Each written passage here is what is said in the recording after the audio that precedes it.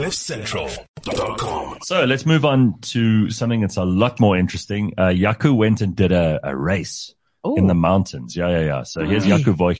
He was busy, eh? Jaco is busy. Yeah. He's always running around. And last time we spoke to you on the show, you said you were going to do this. This is a very hectic thing that you and your wife are into, these races and things. Where was this last one? In the Drakensberg? In Drakensberg, yes. Good morning, everybody.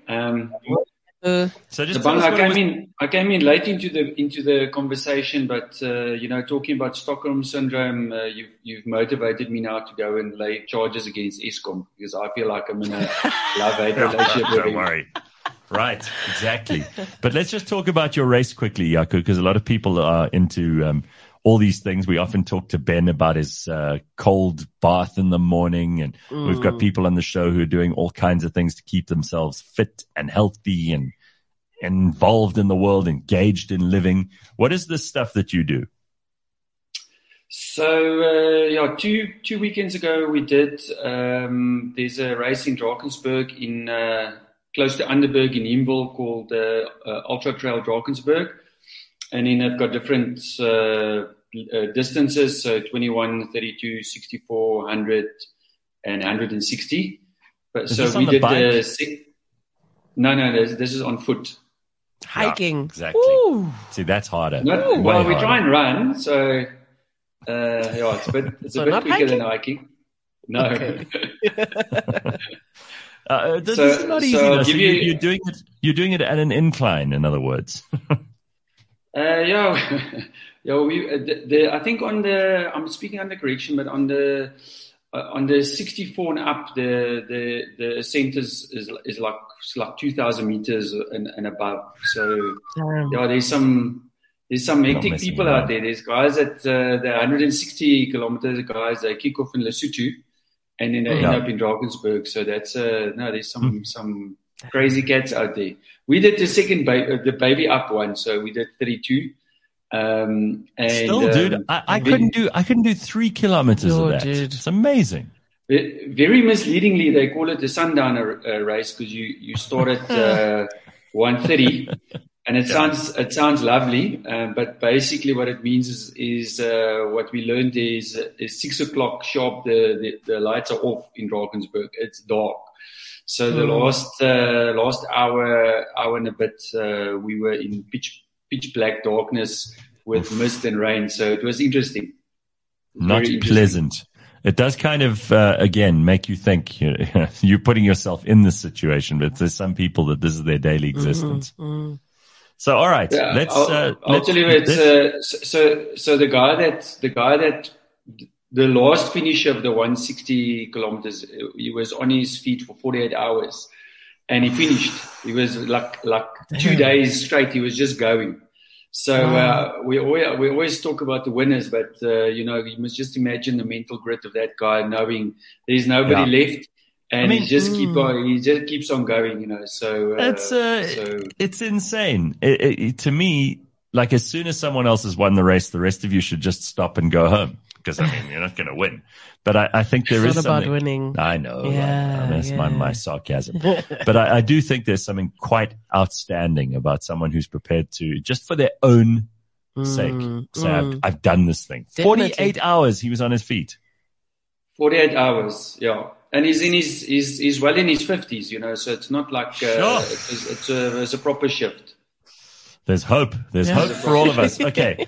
So, Jaco, let's just turn our attention to something I asked you about last time you were on the show. And, in fact, I don't even think we asked you. I think it was the discussion we had, and I thought we've got to ask you. And then I know that the team has told you that this is something that we are concerned about. Why is it at the end of every month, it feels like they're throttling your data, whether it's on a fixed line, whether it's on 5G, LTE, whatever it is. Is it true, first of all, or is this a big conspiracy theory? Well, I think it's important to. There is a very big distinction between fixed line and mobile data. So on a fixed line infrastructure, you shouldn't feel that because it's almost like there's a sunk cost investment. So there's no real benefit for the service provider to throttle data. you're opening the taps and it doesn't matter, the pipe is as big as the pipe is. So on a fixed line, you shouldn't experience that. Historically, because of the way that, just the way that the regulatory environment worked, historically in the olden days, everybody had to dial up. So you were restricted by the time that you were allowed to spend online. You remember that? And then when ADSL, and then when ADSL came out, then there was this trend to build these packages where you say you buy 20 gigs worth of data or this or that. But really these days, if it's on a fixed line infrastructure, it should just go. Obviously, there's times of the month like where networks might tend to be busier due to certain events. It might be month end, and a lot of businesses are doing payments and salaries and this and that. And so it's actually interesting. I always say to my team, if you look at the network, which is this, just this thing, it's actually alive. It actually tells you how people behave. So when there's a big sporting event or a big online something that's happening, obviously networks can tend to get a bit more busier, and that might cause capacity issues. But it shouldn't be a regular thing that you experience the whole time. The minute you go into the world of data, that is a whole different ballgame, because there's that's consumption based. So you'll see there's very little in the mobile world, very little uncapped up or just eat as much as you like type offerings, because there's a continuous underlying cost to the mobile networks, and that's their model. They basically charge on a continuous basis for using their access paths, if you want to call it that. They in turn pay money to the regulator and to government for using the spectrum. So there's a whole commercial. What can you tell us about the way people do behave when it comes to data and internet usage? I mean, is the end of the month always a busy time? Is that something that we must just get used to? Is that, there's more traffic at that time? It's like traffic on the roads. And when are people most busy online? Is it during work hours? Is it at the end of the work day? Is it the beginning? Like what kind of patterns do you pick up with Catalytic and you and your clients? So look, from our perspective, we obviously focus on business. So we're acutely aware of the fact that end of the month, if we have a customer that's got a connectivity issue, let's say their line's down for some reason or stuff like that, customers tend to be a bit more antsy towards that time of the month. But it really depends on the types of services that you deliver. So, in all honesty and fairness, if we look at it, in a residential scenario, so be it fixed line or mobile, if you think about it, we sort of back to that pattern now where everybody gets in their car and goes to work and school and all that type of stuff. And in 4 or 5 o'clock-ish, they return home, and all of a sudden everybody goes online. So that definitely has a effect on what your experience is. So you'll hear that people will say, even in a fixed line scenario, people will say, during the day it's lovely, and then all of a sudden 5 o'clock in the afternoon it gets slow, because all of a sudden whatever amount of people in your neighborhood comes and they jump online, and then it sort of settles down.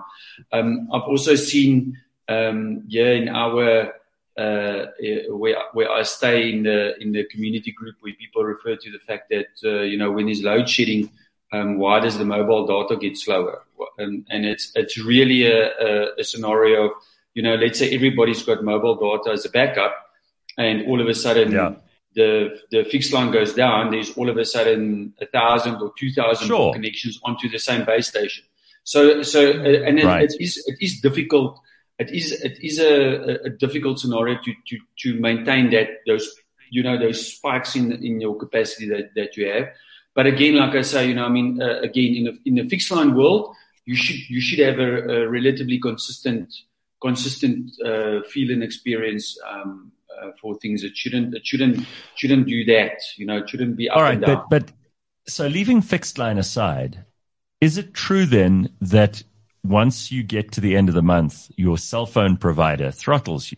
I mean, is this always true, or is it sometimes true, or does it depend on circumstances?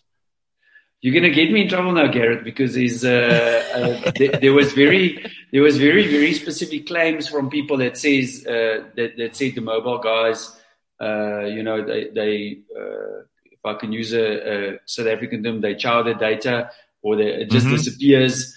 My personal feeling, I don't have fact to back it up. I also, I think with load shedding and your phone trying to connect and find maybe a lower down data stream, to me it seems that like the data bundles get consumed a lot quicker. There's a very big. I'm convinced in the large mobile guys have got actuaries that actually sits and works out how to optimize their data stuff.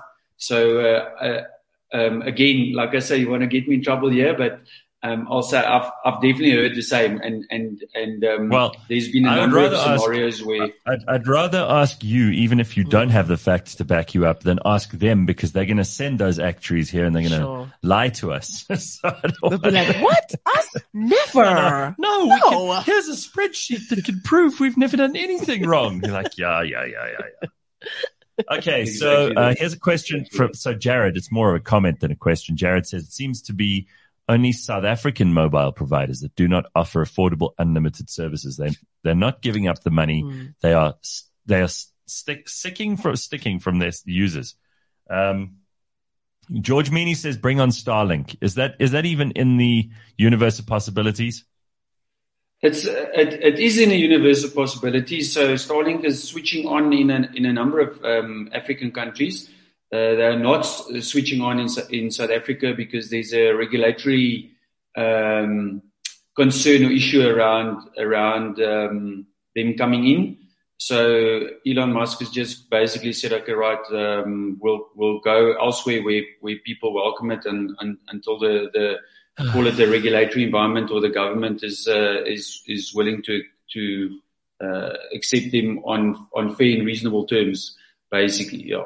But I've seen that there are guys that in South Africa that has already switched on, and quite honestly, I think it'll be amazing for the economy and for growth, and people in rural areas where connectivity is really, really bad. I think it'll be amazing for them. So I think that, it's a bit of a frustrating scenario, that because Starlink, I think we need to do more to entice them to switch on their services. I think they're going live. And the only reason this regulatory environment, what they're basically saying is they want a slice of the pie. That's and all. I don't see why, if you're providing people with free internet or cheap internet, the government should have anything to do with that whatsoever. Just call me cynical, but I think that they're just trying to get a piece of the pie for themselves. Anyway, Jaco, exactly that. Well, there we go. We're out of time for this morning, but thank you for clearing this up for us. You are the guy that we can trust on these things. Yep. And don't miss Unbundled with Jaco a little bit later on today and every Tuesday here on cliffcentral.com. Thanks, Jaco. We'll check in with you later. Thank you very much. I'll see you in a bit. cliffcentral.com